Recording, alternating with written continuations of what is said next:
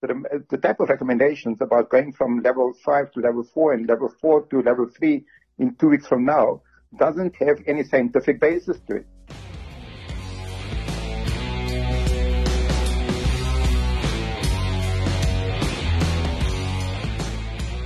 It's been 8 weeks since the beginning of South Africa's national lockdown, and many South Africans have begun to raise concerns around the basis of a lockdown that has taken away many small freedoms that we used to take for granted. This podcast series follows Sunday Times reporter Alex Patrick and senior reporter Graham Hoskin as they track, record and reflect on the real events and people that make up SA's biggest COVID-19 news stories. For Boots on the Ground, behind South Africa's national lockdown, I am Paige Muller. Typically, on Boots on the Ground, we take you to the streets of South Africa to hear from your fellow South Africans firsthand. But today, we will be speaking to experts about their predictions for the future. Unfortunately, those predictions grow ever bleaker as one by one people begin to fall behind. In today's episode, we will be confronted with the facts and figures which are so much more than numbers, but represent the livelihoods of entire households.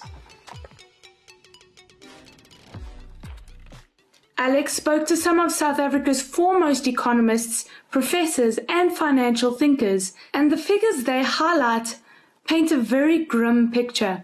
Nicola Veerma, chief economist at Nedbank, tells us that the impact of COVID-19 is unprecedented because there's never been a financial crisis quite like it.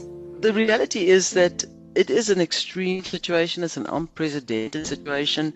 It is going to dip the South African economy into recession. There's a lot of debate. Will it be a V-shaped recession, a W-shaped recession, an L-shaped recession, a U-shaped recession? I think the simple way of putting it, it is going to be very bad. At this point, you could have really extreme numbers coming through in the second quarter. You could have declines of over 30% in GDP on a quarter-on-quarter basis.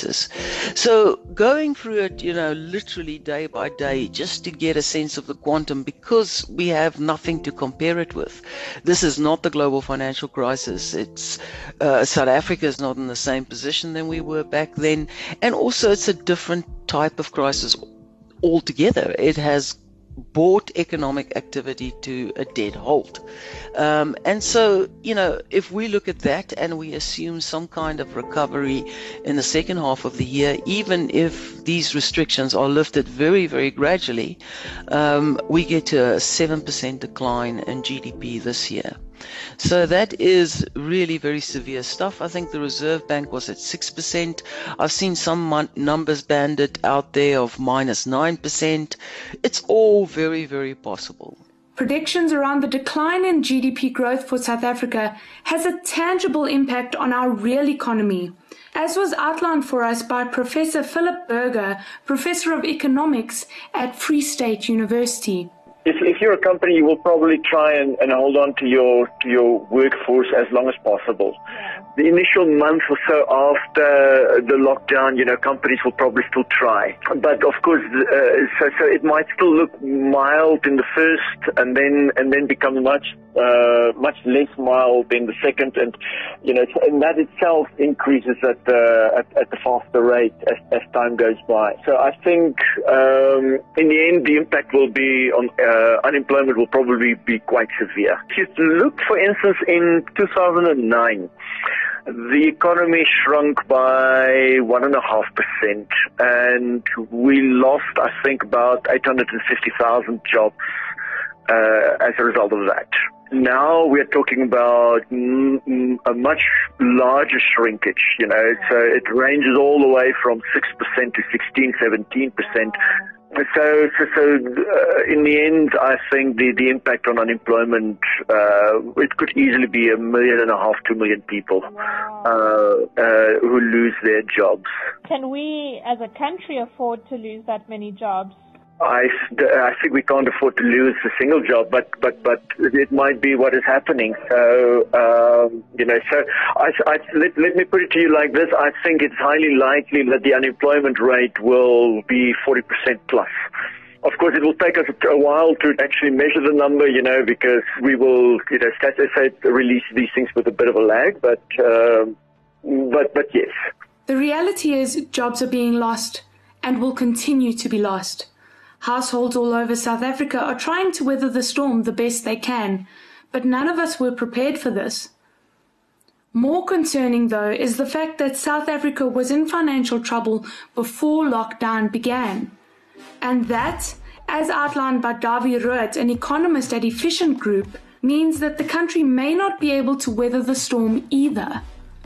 Rood explains that the government's noble efforts to distribute stimulus packages may fall short of hitting their mark, simply because the country cannot afford the kind of stimulus that we need to keep our economy fighting fit. Although they're talking about the stimulus of 500 billion, it certainly is not a stimulus of 500 billion. You're right.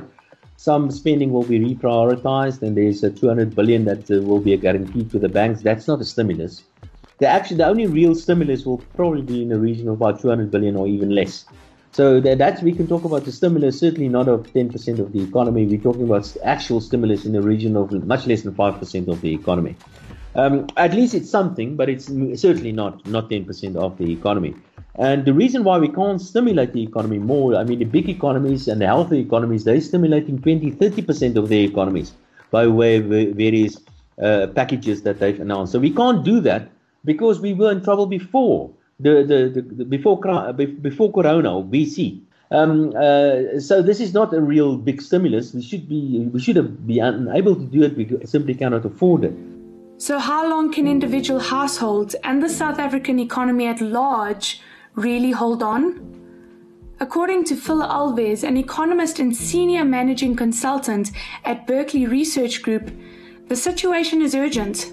It's hard to keep personal issues out of one's impression of this crisis because it's affected us all on every level, and so it's difficult to focus on the economy only, but that is ultimately the most important part of the story, the economy and the people who depend upon it. The urgency around relaxing the lockdown, restarting what we can as safely as possible in the real economy is now very high, as is the urgency, I suppose, to put cash in the back pockets of people who have lost their livelihoods, potentially lost their jobs, and are now facing difficulty with basic survival.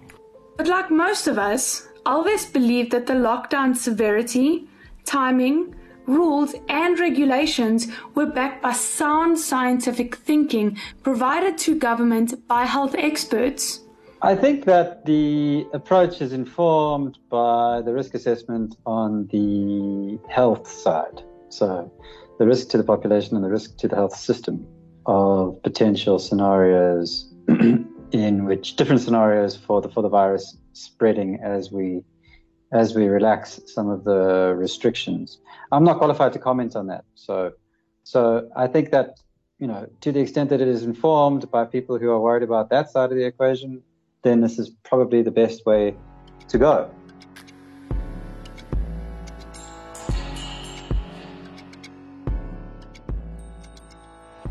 However, the biggest news this week is that may not be the case. A revelation that has many South Africans reeling. I think the hot topic for this week is Glenda Gray. We know Dr. Gray, or we hear about her at the moment because she's part of the Ministerial Advisory Committee, a group of scientists and specialists who really are there to help the government and the health department decide the way forward in terms of fighting the coronavirus. Glenda Gray is a renowned South African physician and scientist specializing in the care of children and in HIV medicine.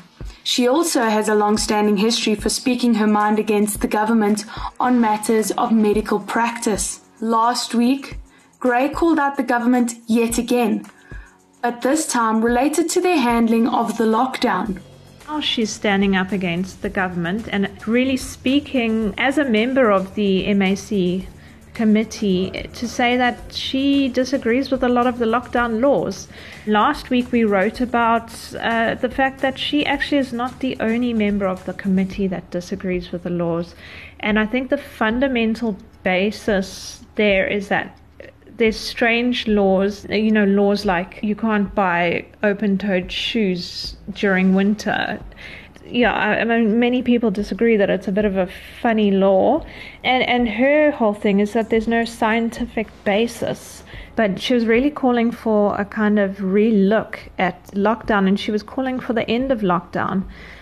And this is where the controversy came in. Yeah, so the controversy really came in when she mentioned in her first article to News 24 that she believes that lockdown should be eradicated completely, and instead people should really put in place interventions like hand washing, wearing masks, physical distancing, stopping gatherings, all of that kind of thing. She was talking about the fact that a lot of the lockdown laws were kind of thumb-sucked. Gray's comments were met with significant backlash, as some people have taken issue with some of the points she raised, while others are opposed to her speaking on behalf of the entire Ministerial Advisory Committee. People really believe that as a committee, she did not have the right to speak for the entire committee. So that is one reason that people are really disagreeing with her. Although in the first article published, 3 other members of the committee also agreed with her. And in our subsequent article, we spoke to almost all of the members, and many of them did agree with her. Many of them said that, in fact, what was happening with the committee was that they were only speaking if the government came to them with questions. It wasn't that they were kind of looking at the stats and then suggesting to the government what should be done. It was the other way around. The government was saying, this is what we're going to do, and then if they had further questions, they'd come to the committee. So they were just saying lockdown, all of these rules had nothing to do actually with the MAC. It was government's decision without them. Alex got comment from Professor Shabir Mahdi, Professor of Vaccinology at the Medical Research Council, who also sits with Gray on the Ministerial Advisory Committee. He briefly explains to us how the consulting process has worked. The Ministerial Advisory Committee has got a very specific mandate, and that has been made clear throughout, that the mandate of the Ministerial Advisory Committee is specifically to discuss issues that are submitted to it for consideration. So there's many issues that are many strategic issues that are planned and undertaken by government, not necessarily discussed by the Ministerial Advisory Committee. In fact, most of the strategic issues are not. What Glenda was really saying is that many of the decisions that are being made around the different levels, around what should be allowed in level 3, level 4, level 2, many of those decisions are not based on anything which is discussed at a Ministerial Advisory Committee. Professor Mahdi explains that he feels there is a flaw in the approach that the South African government has adopted. If you want for advice to work, and if you want scientists to actually make an informed decision which government should respond to, then you shouldn't have a Ministerial Advisory Committee, in fact. What you should have is an independent scientific committee. And there's many countries in the world that actually have got an independent scientific committee, and they have the discussions, and then they propose what government should do. It doesn't work the other way around. It doesn't work with government deciding what needs to be done, and then ask the Ministerial Advisory Committee to advise on it after it's already been sort of made public to the media. The most important message is that there needs to be an independent, and it literally needs to be independent of government. There needs to be a scientific committee that makes these recommendations, and then it's for government to implement. And if government decides not to implement, which is its prerogative, then it needs to explain to the nation as to why it doesn't believe that advice that it's getting from the scientific committee is relevant or not. And that is the way Germany works, and that is the way Australia works, and that is the way Sweden works, and there's a whole lot of other countries. I do agree with what you said insofar as the recommendations that are being made by the National Command Council are certainly nothing that the MEC has ever recommended. The type of recommendations about going from level 5 to level 4 and level 4 to level 3 in 2 weeks from now doesn't have any scientific basis to it.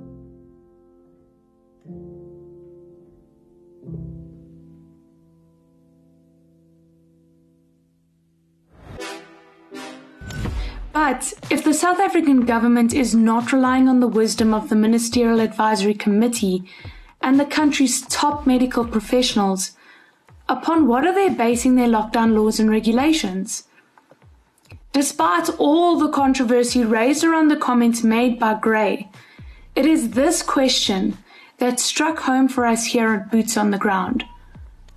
With the future of our economy and the livelihoods of millions on the line, how is government making their decisions around lockdown? As regulations shift, confirmed cases spike, and deaths do slowly mount, South Africa is finding itself in a very brave new world. Here at Multimedia Live, we can't shake the feeling that whatever choices the country makes today will shape the face of South Africa going forward. We ask our listeners to make responsible decisions moving forward. For Boots on the Ground, behind South Africa's national lockdown, a production of Multimedia Live, I am Paige Muller. You are listening to Boots on the Ground, behind SA's national lockdown. Boots on the Ground is a short podcast series documenting South Africa's national lockdown as a result of the outbreak of COVID-19. Boots on the Ground is a true piece of mobile journalism. All interviews, voices, and sound effects have been gathered using nothing but smartphones. Boots on the Ground is a production of Multimedia Live, a division of Arena Holdings. Narration done by Samar Lutuli. Audio gathered by Graham Hoskin and Alex Patrick. Sound design and editing by Paige Muller. Production by Multimedia Head Scott Peter Smith. To catch the next episode of Boots on the Ground for free, please subscribe to the podcast on iono.fm, Spotify, Apple Podcasts, or wherever you get your podcasts.